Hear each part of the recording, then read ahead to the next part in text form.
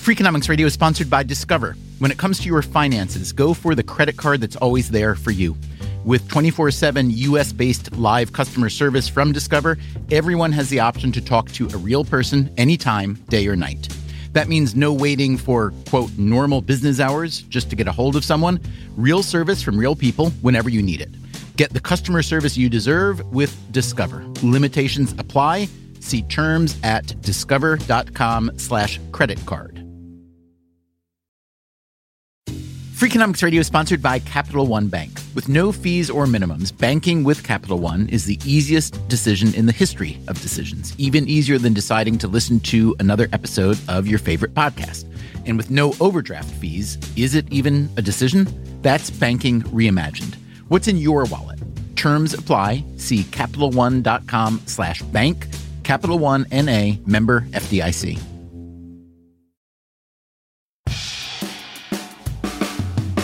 Hey there, it's Stephen Dubner. Before we start today's episode, if you would like to see Freakonomics Radio live, we will be visiting California in May. Our San Francisco date is sold out, but there are still tickets available in Los Angeles on May 18th at the Ace Hotel Theater.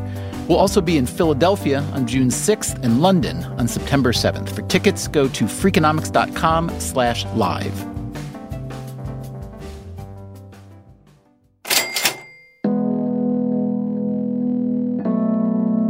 Over the past year or two, we've done a couple special series of episodes. One was called How to Be Creative. The other was The Secret Life of a CEO. You wouldn't think those two themes would intersect all that often, but today they do, in a rare conversation with this man. My name is Daniel Ek, and I'm the CEO and founder of Spotify. How does Daniel Ek define Spotify's mission? So the way I think about our mission is to inspire human creativity by enabling 1 million artists to be able to live off of their art and 1 billion people to be able to enjoy and be inspired by it. Spotify, if you don't know, is a Swedish music streaming service with roughly 100 million paid subscribers. Another 100 million plus listen free on an ad-supported model, but it's the subscribers that drive 90% of the company's revenue. Ek co-founded the company in 2006 at age 23. It went public in 2018, and its market cap is now around $25 billion. Billion, with a B. For a company that doesn't really make anything other than making the connection between a beloved product and people who want to consume that product. The Spotify story is a singular story about the sudden transformation of an old, hidebound industry. It's also a story about digital piracy, bandwidth, and, of course, creativity. Oh, also, it's about the future of podcasting. In person, Daniel Ek is mild-mannered and unexcitable. He doesn't sound like an anarchist, but don't be fooled. I think we are in the process of creating a more fair and equal music industry than it's ever been in the past. Today on Freakonomics Radio, how Ek feels about running a company that's become so valuable. I'm actually very little focused on what a company's worth or isn't, or if that's fair. How valuable is Spotify really? People always said, oh, Spotify is so amazing. And my response was always, well, it's not saving lives. And what Daniel Ek is listening to these days. That's coming up right after this.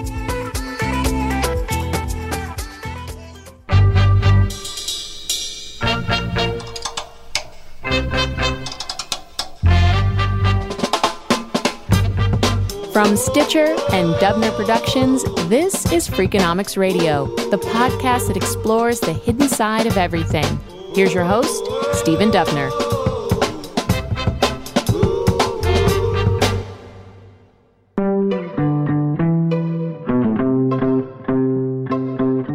Depending on your personal perspective, Spotify is either an idealized digital jukebox, or, as Radiohead's Thom Yorke once put it, the last desperate fart of a dying corpse.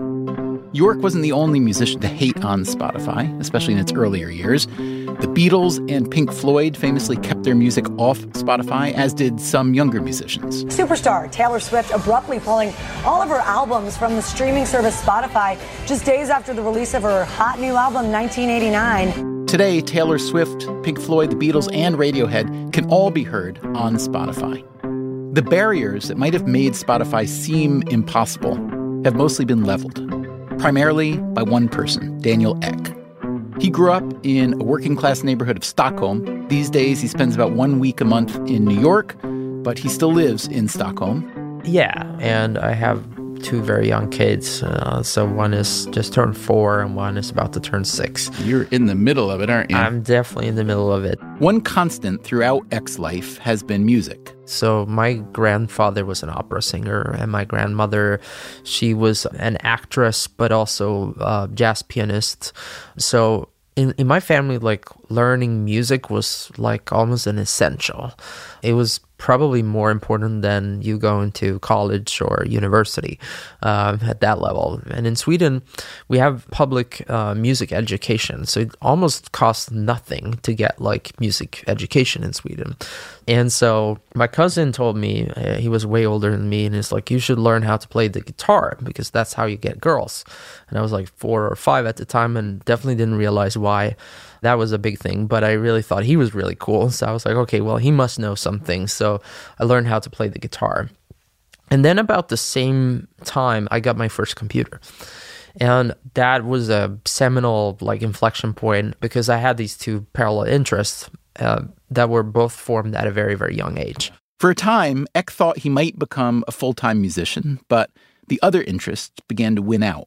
I think it was like 1996, I got broadband internet. It was like 10 megabits when you think about it today, because like it took until maybe 2-3 years ago until the average person in the US even had that.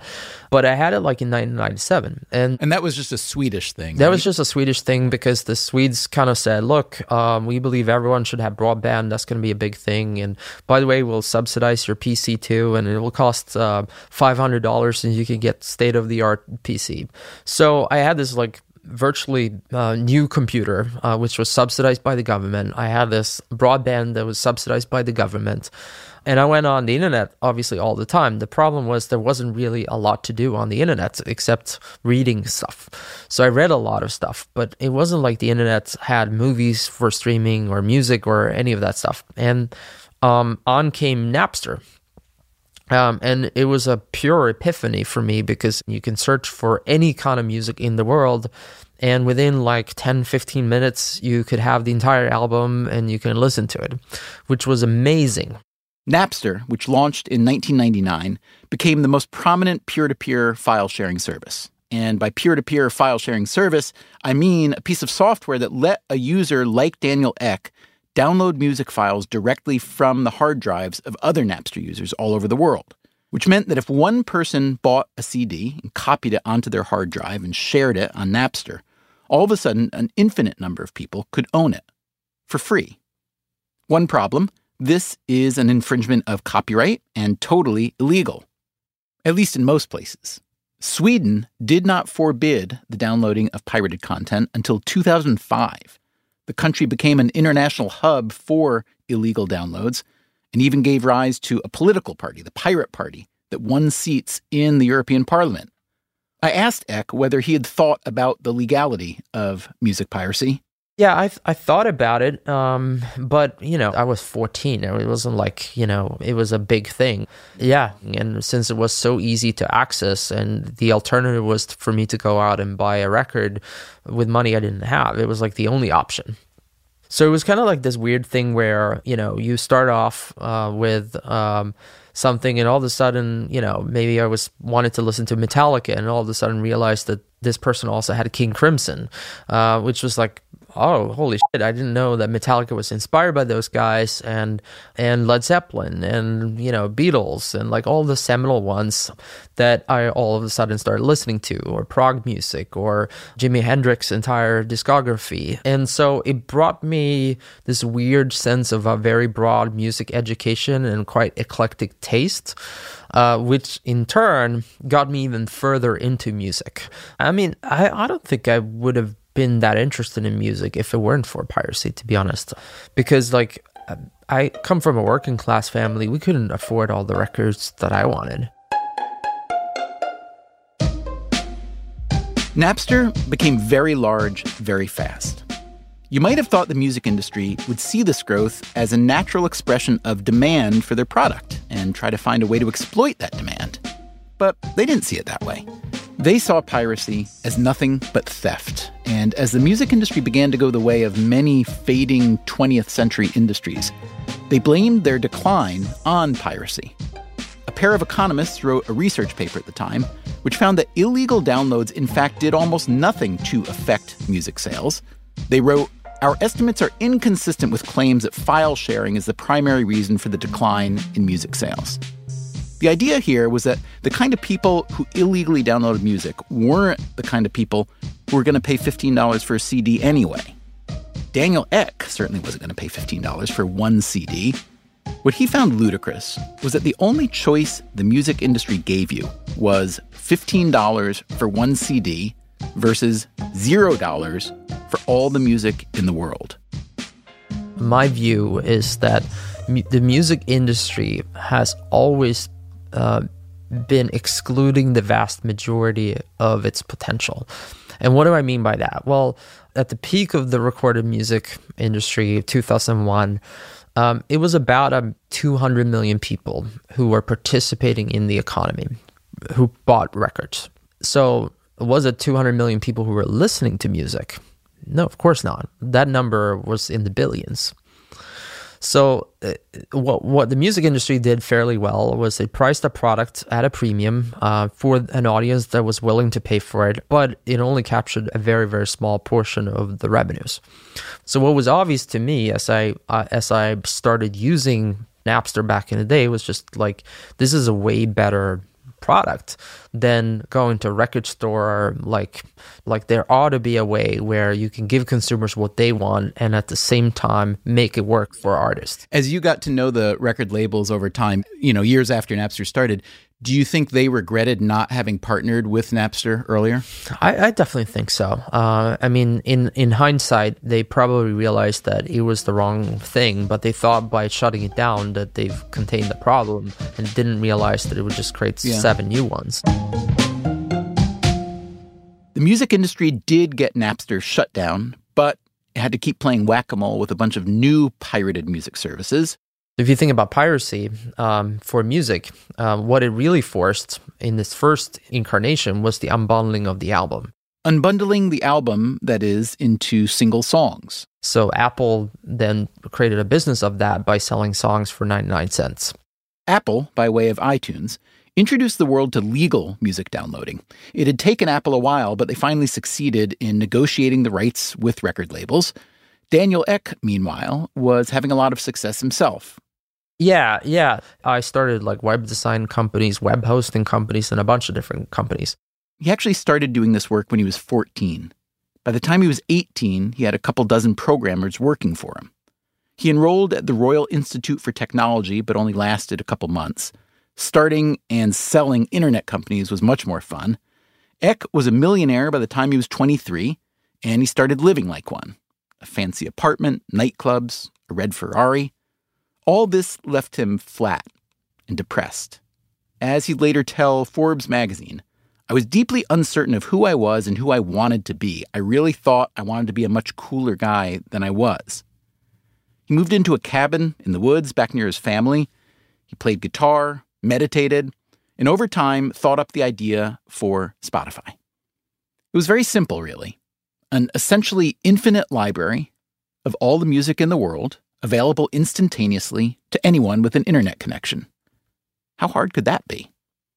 Ek and his co-founder, Martin Lorentzen, had 2 fundamental problems to solve: building the technology to allow for the instantaneous streaming of music, and persuading the rights holders of all the music in the world to go into business with a brand new company from Sweden, a country famous for its music piracy, and headed by a man who'd grown up on pirated music. There's many different pirates, I think we would put it. There's the pirates who just religiously feel like everything should be free. We were never that. Sean Parker definitely was never that either. Sean Parker, as in the co-founder of Napster. Parker later provided some venture capital to Spotify. There's the other group who just looks at it like this is the kind of consumer experience that makes sense. And that's how the world will look at it. So then how professional of a pirate were you? Like, what was the highest level of professionalism of piracy you ever accomplished? It was uTorrent? Was that the name of the company? Yeah. So actually, this is probably an unknown part of the story. I wasn't very much at all like a professional pirate. At the time, as I was thinking about starting Spotify, my co-founder, who's not very technical, said to me, hey, there's my friend who's asking me about this programmer, and like he needs some advice. And I was kind of dismissive about the whole idea. And then he told me the name of this programmer. And this guy was the founder of uTorrent. This guy was Ludwig Strigius, and uTorrent was a piece of file-sharing software that was particularly useful for digital piracy.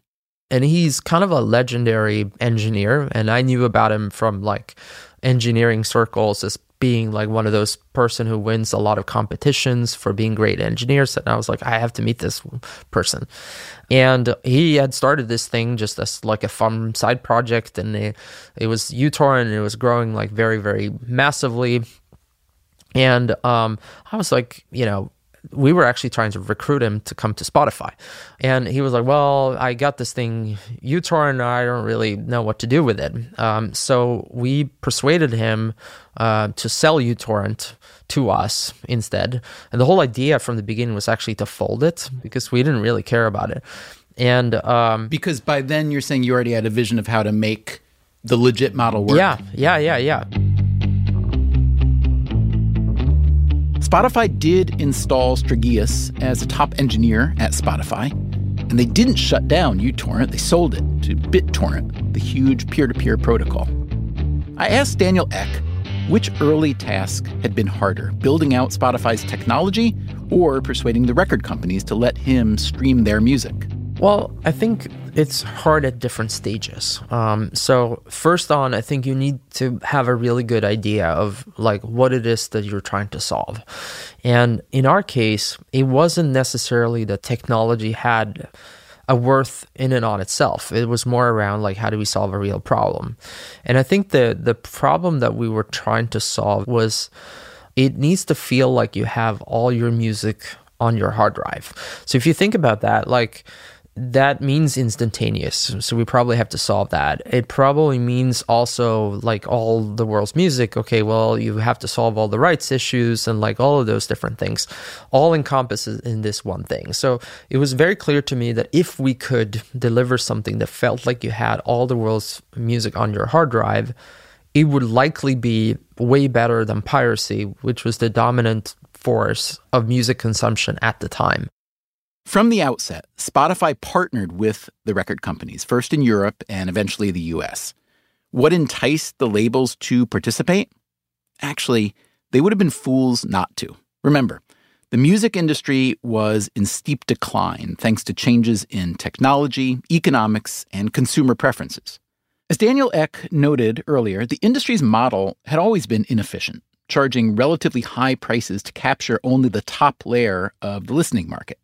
Most people got most of their music on the radio, which was free. Now, before you start feeling too sorry for the record labels, let me say this. In the history of the creative arts and in the modern history of business generally, it would be hard to find an industry that was sleazier, more exploitative, and more deserving of its comeuppance than the music industry. Through means legal and illegal, from sham contracts and bribes to strong-arming and collusion, the industry had for decades stayed fat by making relatively skinny payments to the people who actually made the music. Their royalty statements were masterpieces of creative accounting. Yes, they did provide venture capital to thousands of musicians with no money, but on the rare occasion when one of those musicians recorded a smash hit, the label made sure to capture most of the profits. What about the industry's role in discovering new talent? That's a bit of a myth, like saying that publishers discover great authors or NFL coaches discover great quarterbacks. They mainly cherry-pick the talented people who've already worked their way up and then squeeze out as much juice as possible for their own use. Many industries exploit their labor force. but few had done so with as much vigor as the music industry. Now that they were starting to go under, Spotify was offering a lifeboat, and a fairly luxurious one, 70% of streaming revenues and an equity stake in the company. The big record labels, Sony, Universal, and Warner, were reportedly each given between 4 and 6% of Spotify's shares, with a consortium of independent labels getting another 1%. When Spotify went public in 2018, these stakes would be worth billions. The labels would also get to keep drawing down 70% of Spotify's revenues and distributing it to their artists according to their own royalty formulas. Correct.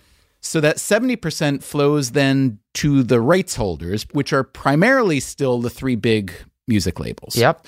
But in terms of the money flowing to the actual creators of the content, that's complicated and I think problematic. So can you talk about your views on that and how actually involved you are or can be or want to be? Yeah, sure. Yeah, it's music copyrights generally is probably one of the more complicated areas of both law, just because of how copyright law is treated by society, and then just like how it actually works and how it flows down. It's pretty complicated for a layperson to understand.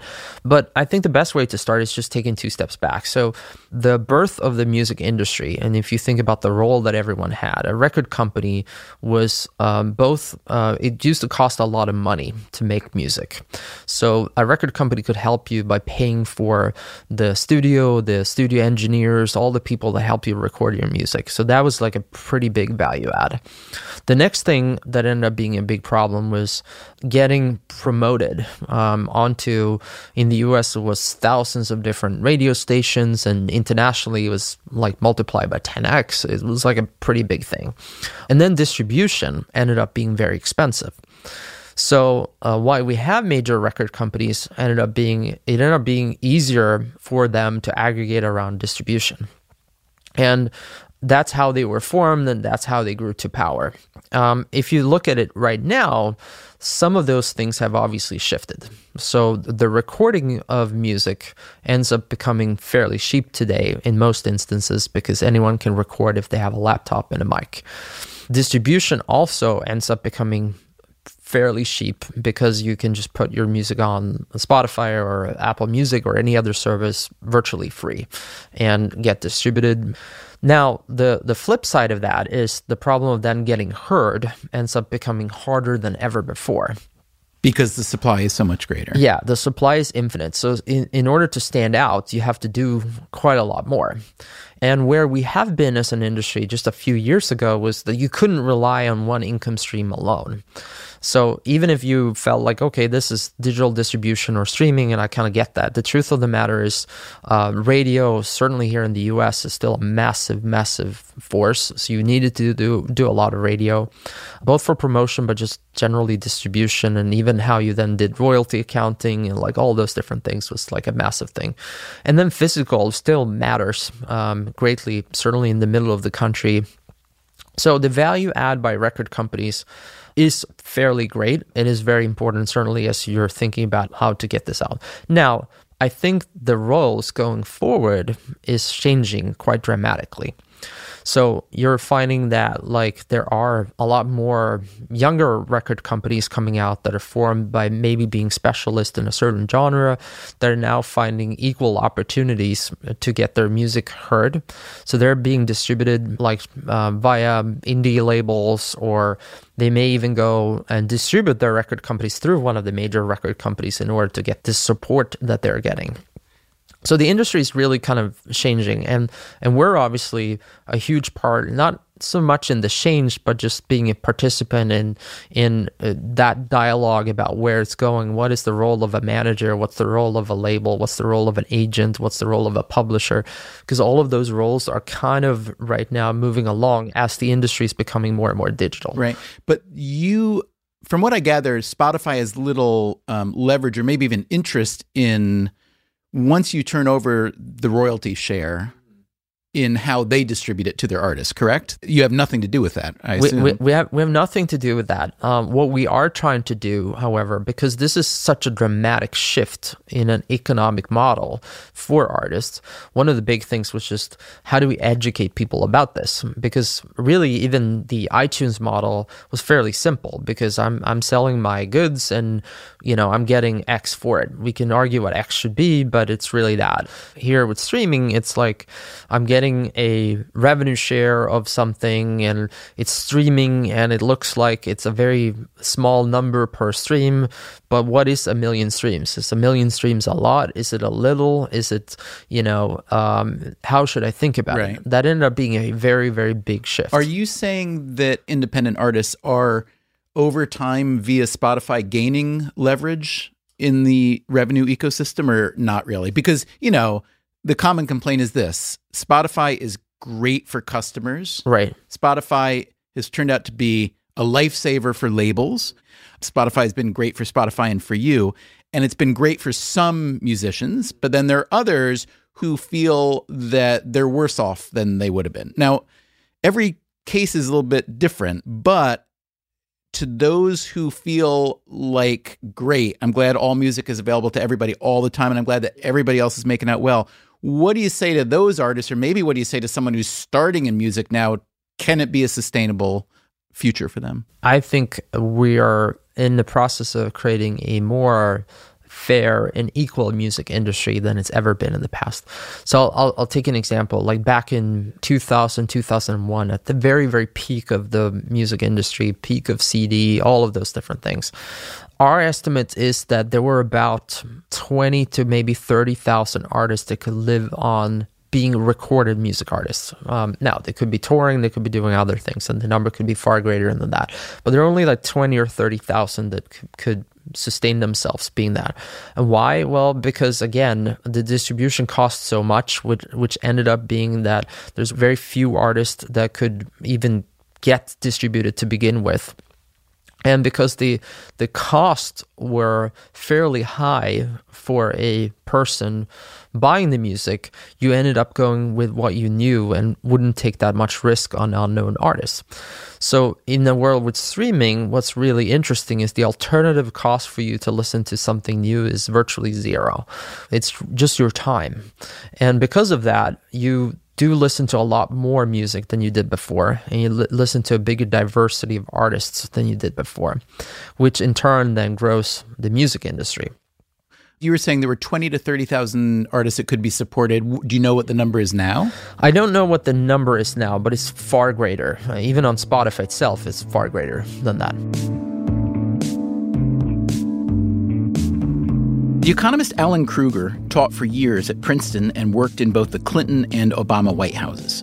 He was also fascinated by the economics of the music industry. Krueger once gave a speech at the Rock and Roll Hall of Fame comparing the music industry to the modern economy at large. In both cases, he argued, most of the earnings were going to fewer and fewer people at the top of the pyramid. It's what some people call a tournament model, where the winners get most, if not all, of the profits. Krueger died recently, at age 58, by suicide. He left behind a book, to be published soon, called Rockonomics. In it, he writes that there are roughly 200,000 professional musicians in the U.S. today, accounting for 0.13% of all U.S. workers. That percent has stayed about the same since 1970. And what's the median annual income for these musicians? $20,000. The argument Daniel Ek is making sounds good in theory, that digital distribution should make it easier for lesser-known artists to find listeners and get paid. Remember how Ek defines the Spotify mission? To inspire human creativity by enabling 1 million artists to be able to live off of their art. This was one of the great promises of the digital era, that you wouldn't have to be a superstar to make a living. In 2006, the journalist Chris Anderson published an influential book called The Long Tail, Why the Future of Business is Selling Less of More. Daniel Ek, in a 2010 interview, called The Long Tail his favorite book. But Alan Krueger's findings don't support the long tail promise. Social media and algorithm-driven recommendations, including Spotify's own playlists, seem to magnify the bandwagon effect, whereby popular songs become even more popular by virtue of their popularity. In 2018, Spotify's most streamed artist was Drake, with 8.2 billion streams. Assuming a typical streaming royalty rate of 0.4 cents per play, that's nearly $33 million going to Drake's camp. But the pyramid is sharp, and things fall off really fast once you go beneath the top. Alan Kruger cites an industry survey which found that just 28% of artists earned money from streaming in 2018, with the median amount just $100. So if you think about the streaming music revolution as a sort of tournament, let's think about how the various constituencies are making out. Spotify and Daniel Ek are doing very well. So are the company's original funders, who got a huge return on their investment. The record labels have also been big winners. Not only did Spotify reinvigorate their industry, but it seems to have substantially improved their overall valuations. The Universal Music Group, for instance, which is currently for sale, has recently been valued at more than $30 billion. In 2013, its valuation was just $8.4 billion. Other winners in the Spotify tournament are customers, who get much more music than they used to get for much less money, and the most popular musicians are also winning big. One constituency that's not obviously sharing in the winnings, the long-tail artists, of which there are many. So if you weren't you, and you were looking at this revolution from the outside, what would you say about the fact that a company like Spotify, which doesn't produce content, well, it's starting to, more, but is essentially a friction remover and a distributor, is worth more than the entire music industry was, about the time of its creation? Well, I mean, I don't want to. I'm actually very little focused on what a company is worth or isn't, or if that's fair. There's something called the Wall Street, which is really focused on that instead. I don't really focus on that. We at Spotify are interested in is how do we get a music industry which actually participates in all of the income streams. Coming up after the break, how that might actually happen. We'll be right back.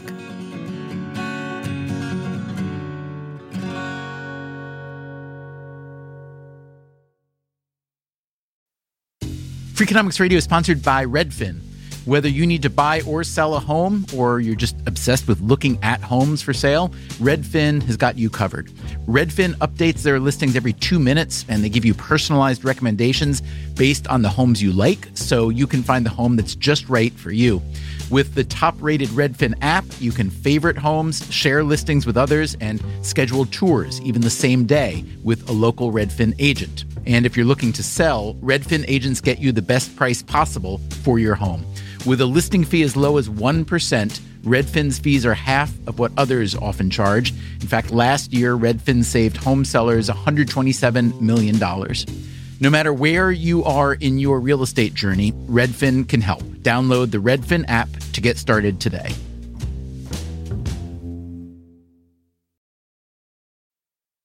Freakonomics Radio is sponsored by Amica Insurance. Amica Insurance is all about empathy. They know your auto, home, and life insurance are more than just policies. Home insurance is about protecting the life you've built. Auto insurance is there to protect you on the road ahead. That's why Amica takes a consultative approach to help protect what matters most to you. They are a customer-owned insurance company that puts your needs first, and their representatives are available 24/7 for claim-related matters. As Amica says, empathy is our best policy. Freakonomics Radio is sponsored by Cars.com. Have you heard about the Your Garage feature on Cars.com? Here's how it works. You add your car to your garage to track its market value and cash in when the time is right to sell. Track both your car's historical and projected value. When it's time to sell, easily secure an instant offer from a local dealership or sell it yourself on Cars.com. Start tracking your car's value with your garage on Cars.com.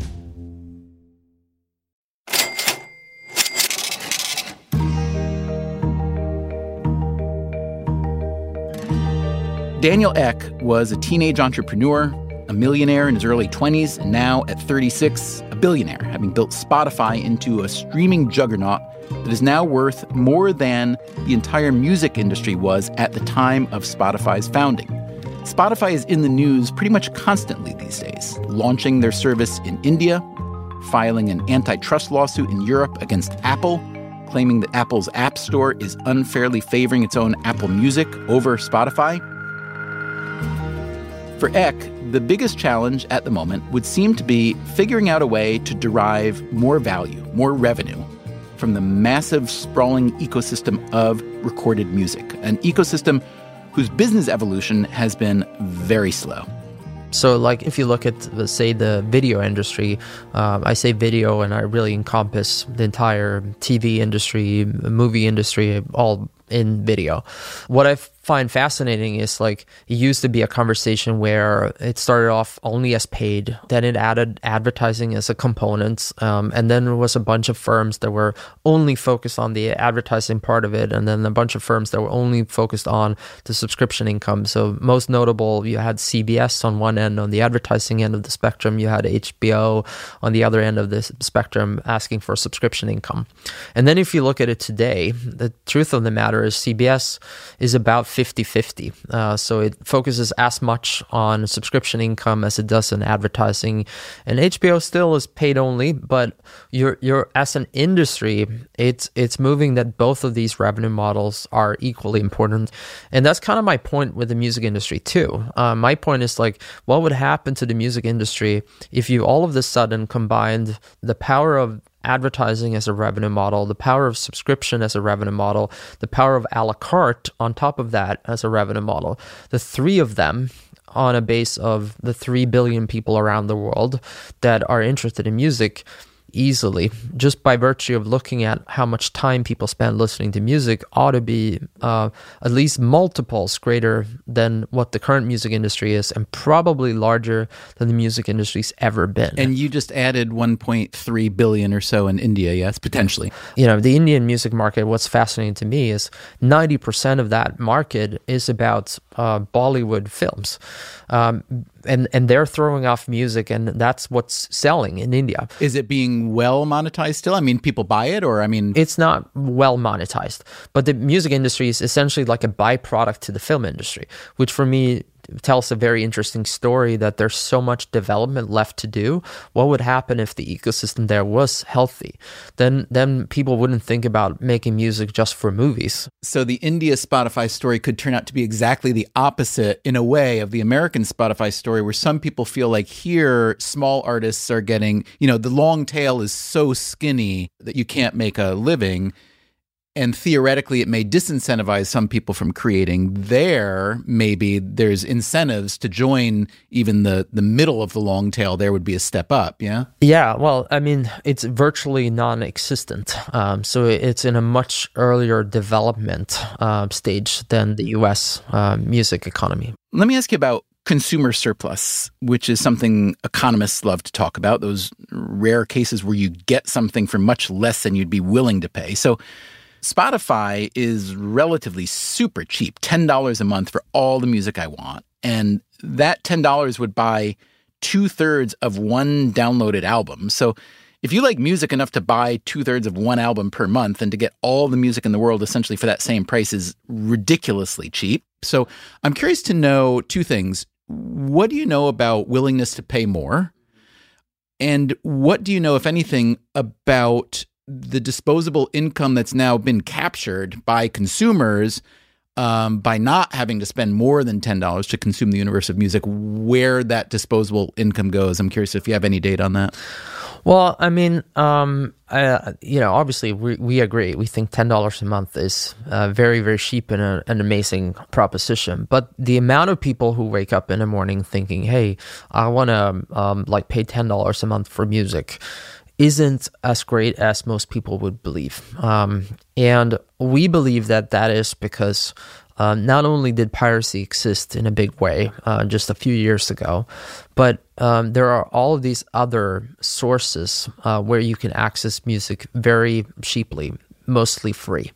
So you can go on radio and listen to it, but you can also go on YouTube and you can find the entire archive of music, including all the bootlegs and videos, and you can listen to that entirely for free. That's what we're competing against. So in order to do that, you can imagine then it's a free product versus one that's $10 a month. That's a pretty big stretch, certainly since all of these other things may have other things like convenience. In the case of radio, it works in your car, like works in all of those different things. And then, in the case of YouTube, it's just like, it's everything. It's even greater than what Spotify's library is. So that's where we're kind of, from a competitive set, wrestling with. Now, obviously, as cars get more and more connected, I do think streaming services is a way better user proposition. Although I did wonder, with autonomous vehicles theoretically coming maybe relatively soon, right? It does strike me that listening to music in a car is a perfect complementary activity because you need to drive, you need to keep your eyes on the road, but your ears are free. I do wonder with autonomous vehicles whether it may actually be harmful to streaming music because now my eyes are free to do something that might be more interactive. Right. I mean, you may be right. I don't know. I think that what's really interesting, however, is the countercultural force right now from people looking into their phones is all of these well-being things, like both, I think Google and Apple released Screen Time, which is supposed to restrict your screen time. And we have the Alexis in your home, which, is another device which you're not supposed to look at, which I think are all kind of great countercultural reactions to this, like watching a screen, which we wouldn't probably have imagined just a few years ago. Do you have those kind of aspirations for Spotify to get into health and wellness and hand-holding of various sorts? Not directly. To the extent that we do something like that, we're already very, very big in terms of meditational music, wellness music, sleep, pink noise, white noise, everything on the spectrum. And now with podcasts, obviously, on the service too, there's a lot of people who are focused on those things, which I'm very excited about. Spotify has been streaming podcasts for years, but it made news recently by spending a few $100 million to acquire two podcast production companies, Gimlet and Parcast, and a firm called Anchor that's primarily a podcast technology platform. Correct. So that really changes things in a number of ways because you have been successful not being a content creator or producer too much, at least.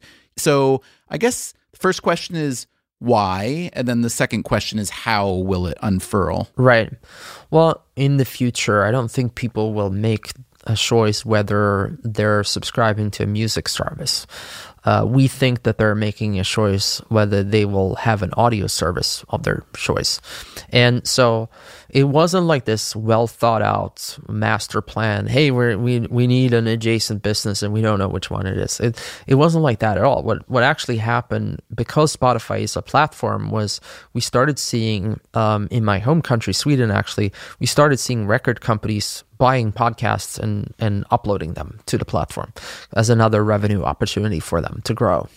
And it resonated really well with listeners. And that was like the first step. And then in Germany, record companies there had massive amounts of rights to audiobooks, which I wasn't aware of.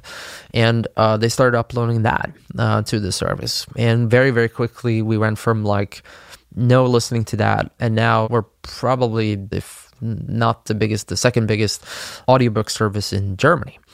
And this is without our involvement. This just happened by proxy of us being a platform. So we started seeing it resonating really well into people's lives. And they thought of Spotify not just as a music service, but as a service where they can find audio. And it played really well into our strategy of ubiquity, i.e. being on all of these different devices in your home, whether it's the Alexis or TV screens or in your cars or whatever, as just another source where you could play your audio. But why do you want to go to the trouble to pay a couple $100 million to buy a firm that's creating it when almost everybody making podcasts would probably willingly have their content on Spotify? Yeah. Well, the reason why is really twofold. So one is I think that the format of podcasts, we're still very, very early on into what it will be. You know, if you really think about it, like for most people, there's all of these basic things for creators that haven't been solved. Like how well am I doing? It's not that easy to find out. How am I monetizing this show? And the value for advertisers is just not that easy to find out. And thirdly, what are people saying about my show? Like feedback.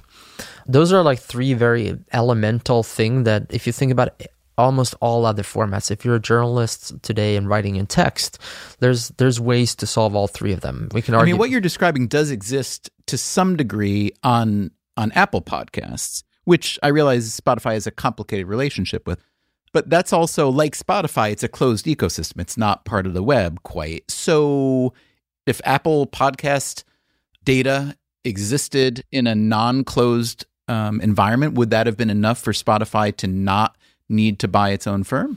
Probably. I mean, in the end, I mean, it's all about solving needs, right? That creators or consumers are having. That's like what we're focused on. And if someone had solved that need, then obviously there would be less of a reason for us to do anything about it.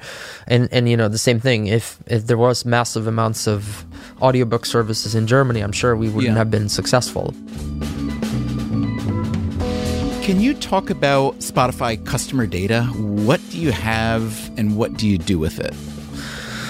Well, what we do with it now is very tightly regulated because we're originally a European company, and in Europe, I believe 5 or 6 years ago, there was a new initiative called GDPR that officially became a law sometime April, May, I believe, last year. And obviously we're compliant with that. And what it basically says is that all the data that we have around you as a customer, you need to be able to ask us for it, and we need to deliver it back to you. You need to have an opportunity for it getting deleted by us.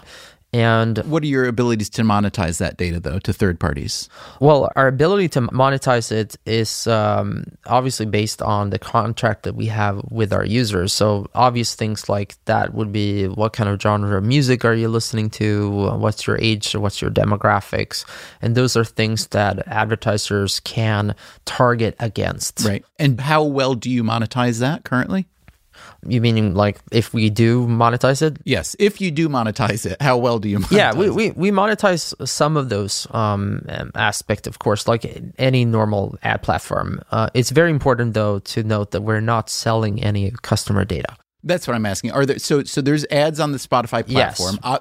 You'd be fools not to target those to listeners based on their demographics and their listening tendencies. Of course. But you do have a lot of data that would be valuable to third parties. Oh, yeah, massive amounts. But not even just like for other advertisers, but you can imagine even for the music industry, there's tons of data about like how their songs are performing or other people's songs might be performing that could inform them about what they're doing.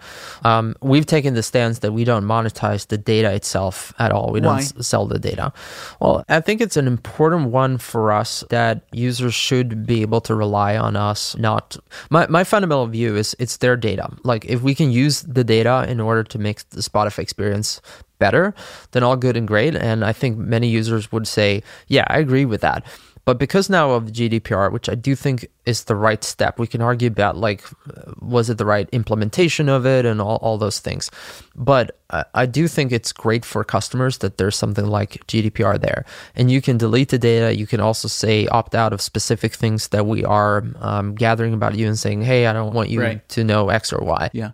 I've read that you operate your life in a series of sort of 5-year commitments. I don't know how finite or real that is, but if it is real, where are you now in the 5-year cycle and what happens next? It's not always been 5 years, by the way. So when I started the company, it was a 5-year commitment because being 23 at the time, having started like lots of different companies before, I really wanted to see what would happen if I applied myself to one thing and only one thing and do it for a meaningful amount of time, how far I could get on that problem.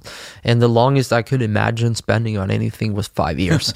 So that's how it ended up being 5 years. And then when the 5 years passed, I was 28. So I said, well, when 30, so it was like a 2-year increment. And now I said to myself, just before going public last year, is this what I want to do? And what would happen if I made a 10-year commitment, which felt pretty daunting? And what is it that we would have to do? What does the company have to look like for me to be interested to do this for another 10 years? What would my role have to look like in order for me to be interested? Is that a key component, how interested you can remain? And I mean, it needs to be kind of constantly challenging to you? Yeah, definitely so. I mean, to be honest, because otherwise, if you don't have that passion and you don't feel like you're growing and challenging yourself, someone else will probably do a much better job. So where are you right now? I'm in year 2 now of a 10-year commitment. So what did you see in the future of Spotify that you thought was going to be so amazingly, excitingly challenging for 10 years? Well, there's really 2 things. So the first and more important one is really from the inception of Spotify, the assumption was that we would solve the user problem. I get people to listen in a much better way, and then they'll contribute back to the music industry. The core assumption was that the music industry would take care of all the other things, how people get signed, how they get heard. And I realized that just didn't happen. So we're largely doing business the same way as we were doing 10 years ago. There's been some evolution of that. But I want to work with the music industry. I was never a disruptor. That's the big misunderstanding about me. I believe that record companies are important and will be important in the future. But we believe we can be the R&D arm for the music industry, that we can develop better tools and technology to allow them to be more efficient and thereby creating more better solutions for them and for artists. Can you give an example of how the efficiency happens? Well, one of the hardest problems right now for an artist is to get heard. One of the biggest platforms to be heard at would be Spotify. Right? So today, the primary tool that an artist has to get heard on Spotify, besides putting the music on there, is getting known by one of our editors. So in a weird way, while we want to democratize music, we've kind of become gatekeepers as well. So the question is, can we develop tools that enables artists to promote their music more efficiently just by themselves on the platform? And that could be in the form of being able to talk to their existing superfans that are on the platform. It could be in the form of better promotional tools for record companies in how they pitch music and get the music out there. Spotify having become a gatekeeper, whether inadvertently or not, is an important point. A song that Spotify adds to one of its playlists will get many more streams than one that doesn't. And streams translate into money for the rights holders. So having that power is important, especially from a profit-maximizing perspective. If Spotify were primarily concerned with profit maximizing, it might promote content that is cheaper for Spotify to stream. Maybe it's content they produce themselves, or just content that comes with a lower payment rate than others. It may not sound like a big difference to pay a rights holder 0.4 cents per stream versus 0.3 cents, but if you're talking hundreds of millions or billions of streams, it adds up. What do you listen to these days? Music-wise or podcast? Yeah. Well, both. So music-wise, I've been really, really interested in African music lately. So particularly West African dancehall music has been something that's been pretty cool. We launched in South Africa a year ago, so all of those playlists started bubbling up, and there's been a lot of really cool. It must be so cool to launch in a new place as a means for you guys to discover what's the music. Oh that, yeah, right? For sure. And there's a lot of things that you just don't even know about. So that's been for me the biggest thing over the last year. That's been really interesting. And then on the podcast side, it's such a fascinating format to me. There's obviously people who can listen to, Crime Town or whatever it may be just to get entertained. For me, it's more the educational part of it. So it could be Freakonomics. There's one called Invest Like the Best that's quite interesting and thoughtful about investments and how you do that. I do listen to quite a lot of history podcast as well, just to get an hour uninterrupted about a subject. There's no other format that goes to the same depth as I find that podcasting does. Are there still holes in the Spotify music library that you really want to fix? There are, but obviously by now the holes that we have are probably more regional holes than the fact of like the big ones. Garth Brooks being probably the most known example right now. But most of it is really about, old music, getting the archives up. So I'm very proud that we did a deal with the BBC a few years ago where we're now bringing the entire archive onto streaming. Same with Deutsche Grammophon, the German equivalents as well. So would you ever consider, in a case like a Garth Brooks, I mean, I'm sure you're going to say no to this because it would be illegal, but would you ever consider saying, look, we're Spotify, we're just going to put the music there, and then he will see how well it does, and then the first check gets written. Right. And then that will bring him to the table in a proper way. Would you, or did you ever do that? No, we've never done that. It kind of goes against the ethos of what it is we're trying to do. I mean, again, when we started, that was like the modus operandi. Like there was all these... A sort of terrorism in a way, yeah? Yeah. A lot of these services where people just uploaded all the music and then they figured out the problem later on. That was never the approach that we took. And why was that? I mean, do you consider yourself a particularly ethical person? Is that the way Swedish business is done? Because, to be fair, Uber pretty much did that. They would go into cities where they knew that local authorities wouldn't allow them to operate. Right. Well, I don't like to say that we're more ethical than other people. It just felt like the right thing to do. And I believed that the problem for the music industry with the past had been just that fact that it always felt like it was people who wanted to disrupt the existing music industry. I don't believe that the music industry has to be disrupted. I believe it has to be evolved. So we like to work with them as partners. That's always been our approach. There isn't music on Spotify that the copyright owner haven't authorized us. I have one last question. If you weren't doing this now, let's just pretend Spotify really hadn't worked, that either the technology or the rights gathering had proved impossible. You'd be doing what now and where? If I weren't doing this, I would probably do something in healthcare. And it's kind of like, it's a weird revelation. If you asked me 10 years ago, I wouldn't have said that. But right now, it's like, I came to that realization because... people always said, "Oh, Spotify is so amazing," and my response was always, "Well, it's not saving lives, but it's good." And so a few years ago, I was thinking to myself, like, why am I not saving lives, and what would I do if I did that? And I think, I talked about these technology currents, and I think in healthcare, a lot of those technology currents are starting to play out. And it's not just about the sort of digital part of these things. It's just the advancement in biotech, overall CRISPR, proactive medicine. Like it's going to be the next decade or 2 decades. I think we're fundamentally moving from a place where we will look at doctors or the way we treated people like it's almost witchcraft 2 decades from now.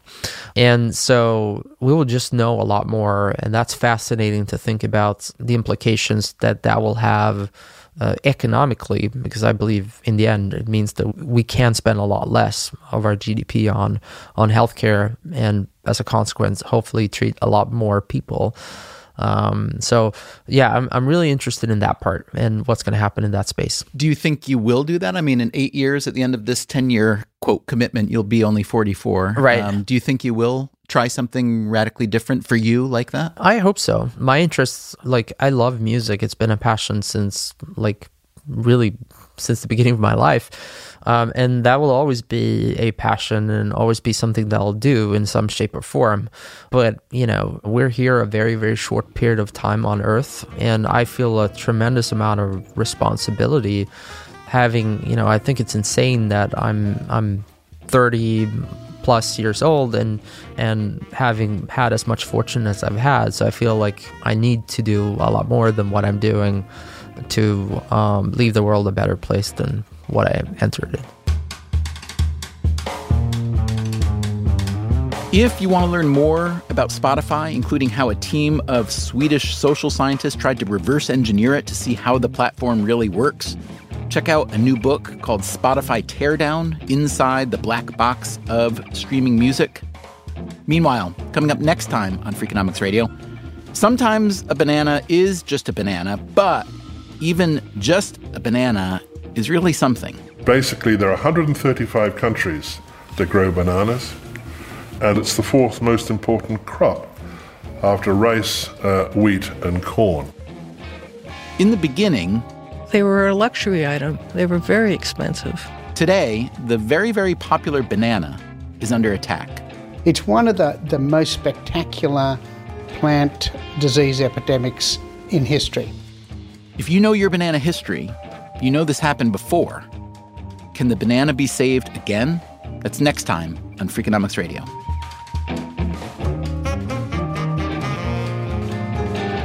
Freakonomics Radio is produced by Stitcher and Dubner Productions. This episode was produced by Matt Frasica.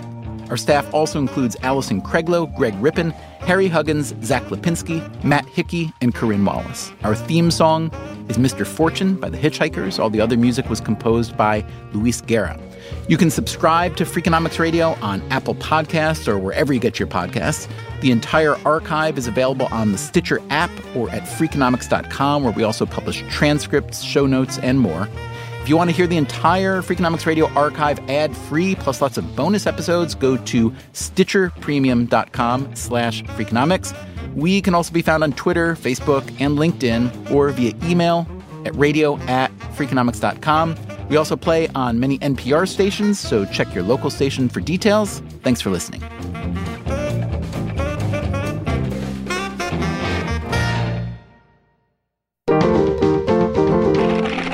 Stitcher. Want to make Mom's day? Get to your Nordstrom Rack now and score amazing deals for Mother's Day, which is Sunday, May 12th. Find tons of gifts from only $30 at Nordstrom Rack. Fragrance, jewelry, luxury bags, activewear, beauty, and more. Save on Kate Spade New York, Stuart Weitzman, and Ted Baker London. Great brands, great prices. So shop your Nordstrom Rack store today and treat Mom to the good stuff from just $30. Life is a highway, and on it there will be many chicken sandwiches. But there's only one McCrispy. So go ahead and hit the turn signal if you know about this juicy gem of a detour. 1, 2, 3, 4. Those are numbers. But you already knew that. If you want to know what number you're going to pay each month for your car, use Kelley Blue Book My Wallet on AutoTrader. They're really good at numbers. AutoTrader.